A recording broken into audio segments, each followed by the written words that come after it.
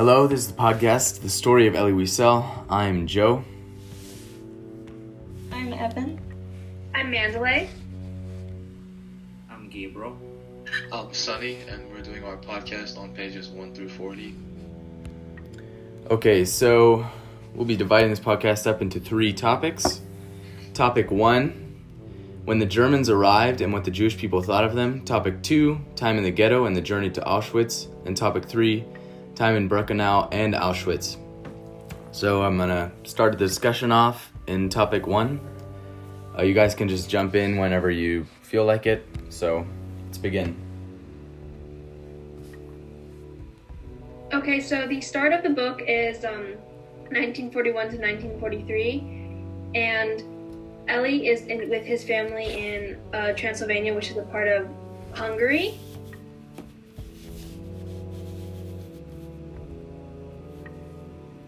Yeah, and I'm going to add that it seemed like the Germans weren't actually very scared of the Jewish people. They were actually optimistic that the Germans were not going to do anything to them, and they had multiple chances to actually run away and save themselves from the stuff that they have ahead, but they chose not to because they didn't think it was true. Yeah, there was actually a warning that came from the more foreign Jewish people that were sent there first, and they were forced to dig their own graves. And then one of them escaped and came back, and they tried to warn the Jewish people that were there now, but none of them listened to him. And they were kind of expecting the Nazis to come since they heard about it, but when the Nazis came, they were like, oh, this isn't that bad, because the Nazis would just be in their homes, and one of them even bought chocolate for their host family. But it progressively got worse after Passover. Yeah, I mean, I initially reading the book sort of wondered if the Germans, really if it was all just an act so that the Jewish people wouldn't run away, or if those German soldiers weren't really that horrible until the Secret Service showed up. Or at least they weren't as bad as the SS guys. Yeah, I think that one of the things that was interesting about the rules that they forced upon them, after Passover, they weren't allowed to leave their houses for 3 days, and then they weren't allowed to keep valuable items, and then they had to wear the Jewish star. And I feel like the wearing the Jewish star was kind of a way to separate the Nazis and the Jewish people so that they could know who was Jewish and who to keep control over. Yeah, I also thought it was not really strange, but interesting whenever they just put all the Jews into the 2 ghettos. I always wondered if they had the yellow star, why they didn't just let the Jews stay in their own houses and continue to live life normally until they would eventually be shipped off to Auschwitz. And even when they were in these ghettos, it says how the ghetto was ruled by delusion and not by either the Germans nor the Jews, because everyone was just hoping they would stay there, like Joe said, till the end of the war, and they weren't really worried at that point, and they really had no idea what was ahead of them. There had been some restrictions, but they just weren't too harsh. Yeah, the Jewish people were even optimistic, because they were just the wire isn't that bad. Maybe we'll be safe in here. We won't have to deal with outsiders, and we could have our own little communities inside of here. But that changed when the ghetto was liquidated and they all had to start departing.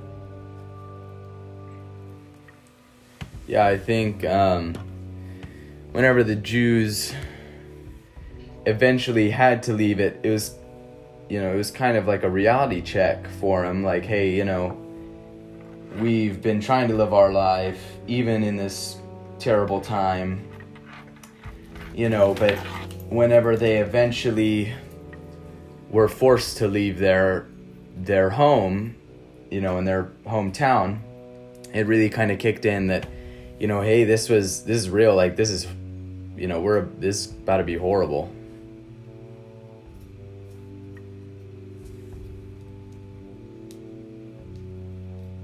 Okay, I think if nobody has anything else to say, then we'll move on to our next topic, which was the time within the ghetto and the actual journey to Auschwitz.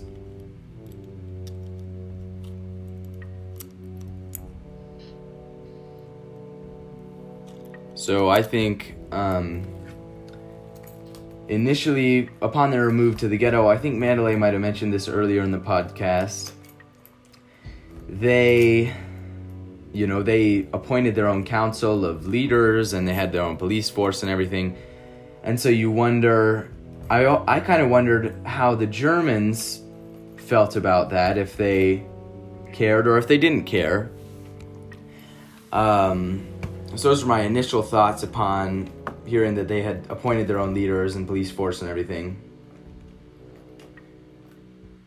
Yeah, that was definitely interesting, but I feel like the Nazis, they knew that they had control over the Jewish people, even more so now that they're fenced in, that they didn't really care what they did.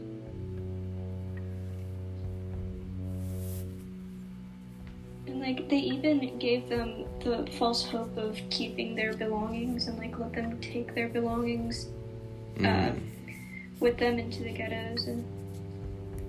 And when they moved to the small ghetto, that's when Ellie started realizing like the Hungarian police weren't really their friends, because they were screaming at them to move faster and saying that they were worthless. And then in the larger one, which had already been evacuated by people, and they were only there for a few days, it was like fairly peaceful before they again had to move to Auschwitz. Yeah, I think Evan touched on this, and I thought it was interesting how the Germans almost use psychological tactics whenever they let the Jewish people keep their belongings, but eventually they were forced to leave them. I don't remember exactly where in the book, but I think that was really just for a lot of the people, it just crushed their hope that they could ever live a normal life again.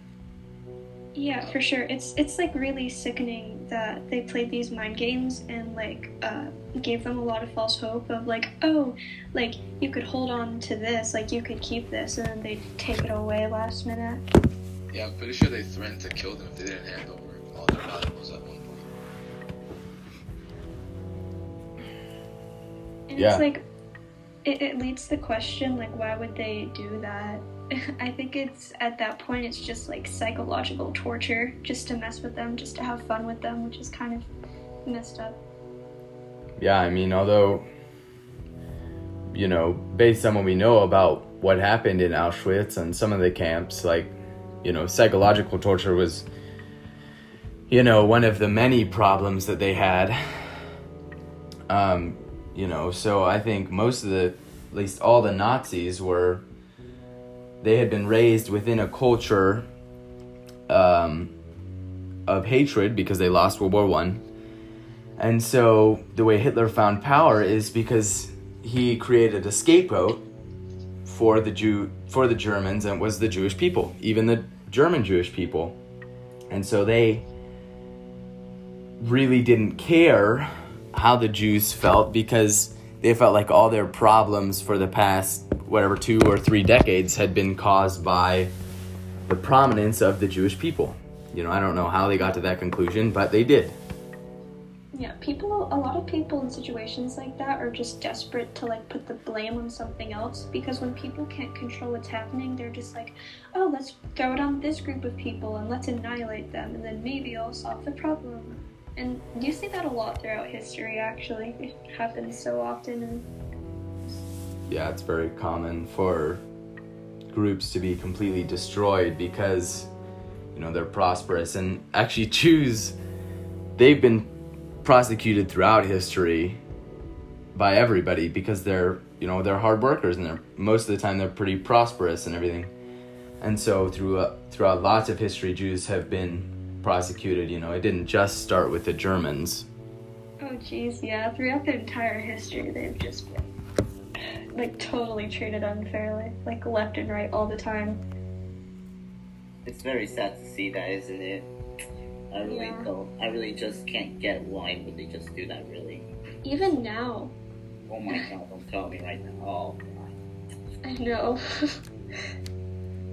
They have, I have a friend who lives in Israel, and they have bomb shelters on every single corner because everyone's always trying to attack them. And it's so sad because they're always so ready for it. Mm-hmm. It's just a normal part of their life. Yeah. It sounds like this conversation is kind of winding down, so we'll move on to topic number 3, which was their time in Birkenau and Auschwitz, which Birkenau is actually just a section of Auschwitz, but it's mentioned, so we thought we'd go over it. Well, the train ride there mainly just talks about a woman named Mrs. Schachter, and it just talks about how she's been separated from her family and how she's kind of going crazy and everyone's not sure what to do with her. And then they roll up and they see Auschwitz, they see the sign, and none of them have ever heard of it, so they're kind of apprehensive, and they're not really fearful because even now, like when we hear it, we know terrible things happen there, but to them, they just don't know what's in store. Mm-hmm. And yeah, you And they, can go, Evan. I was going to say, like, even then they start to kind of turn on each other because they're all so scared and stressed out. They try to, like, explain her vision and, like, as delusional and brush it off, and they're just like, oh, like, maybe she's dehydrated. And then they start to try to quiet her and, like, get her to shut up. And even so, the next night she's so terrified. Like, she still, like, screams about her husband and, like, what she saw, and nobody... I feel like in their hearts they all knew what was happening, but they didn't want to believe it, and so they tried to ignore it and say that she was being delusional. Yeah, and I thought it was interesting. It was almost like foreshadowing of the women being the Jews, and the other Jews were almost the Germans, because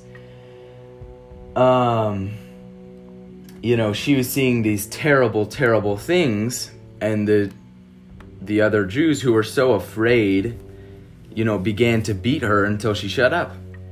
Which you'd think is just this old woman who, her husband and son had been taken away from her. You'd think they would be a little bit kinder, but because everybody's so afraid,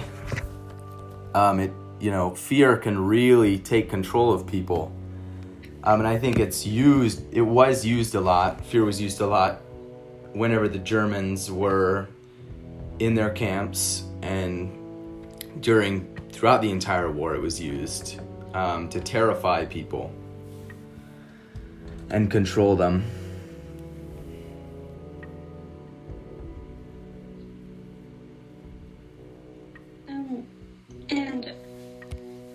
Okay, so, like, after that, and, like, the train... Actually, I want to talk about how, the two men that come back are, like, telling, like, the Jewish people, and they're just like, oh, like, Auschwitz is actually pretty good, like, it's fine, and, like, they're just like, oh, and they get all happy, and then, like, once they finally get out, they're beaten and forced out of their car, they're forced to leave their belongings behind, and they smell, like, this horrible smell, and they don't realize until later that it's, like, the smell of people burning alive. And that's also when the women and the men are separated. So the author says how, like, he's never going to forget that. He's walking away from his mother and his sister, and he doesn't know if he's ever going to see them again. And like Evan said, that's when they smell the burning, but they don't even, like, stop to think about it, because if they did, they would just be so stunned and not able to think, and would realize how horrible that place is. And I think one thing that shows how horrible it was is the fact that Elie Wiesel lost faith in God at one point. Like, he said that he was a very religious kid at the beginning, but then after he saw everything that was going on, he started to kind of lose faith. And it says in the book, never shall I forget those moments that murdered my God and my soul and turned my dreams to ashes. He even at one point thought of killing himself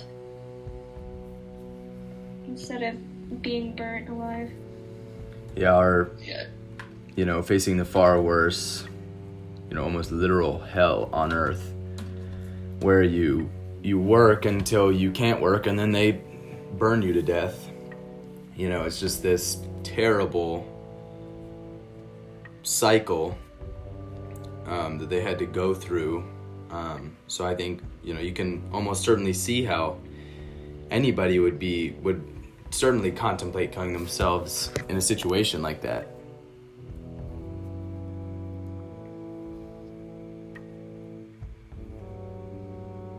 Okay, so if nobody has anything else to say, then we're at about 16 minutes.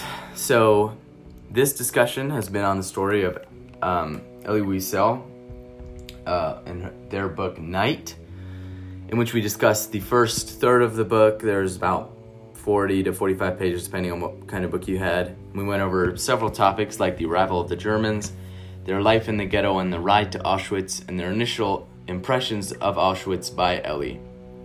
So thank you for listening. We'll see you next time.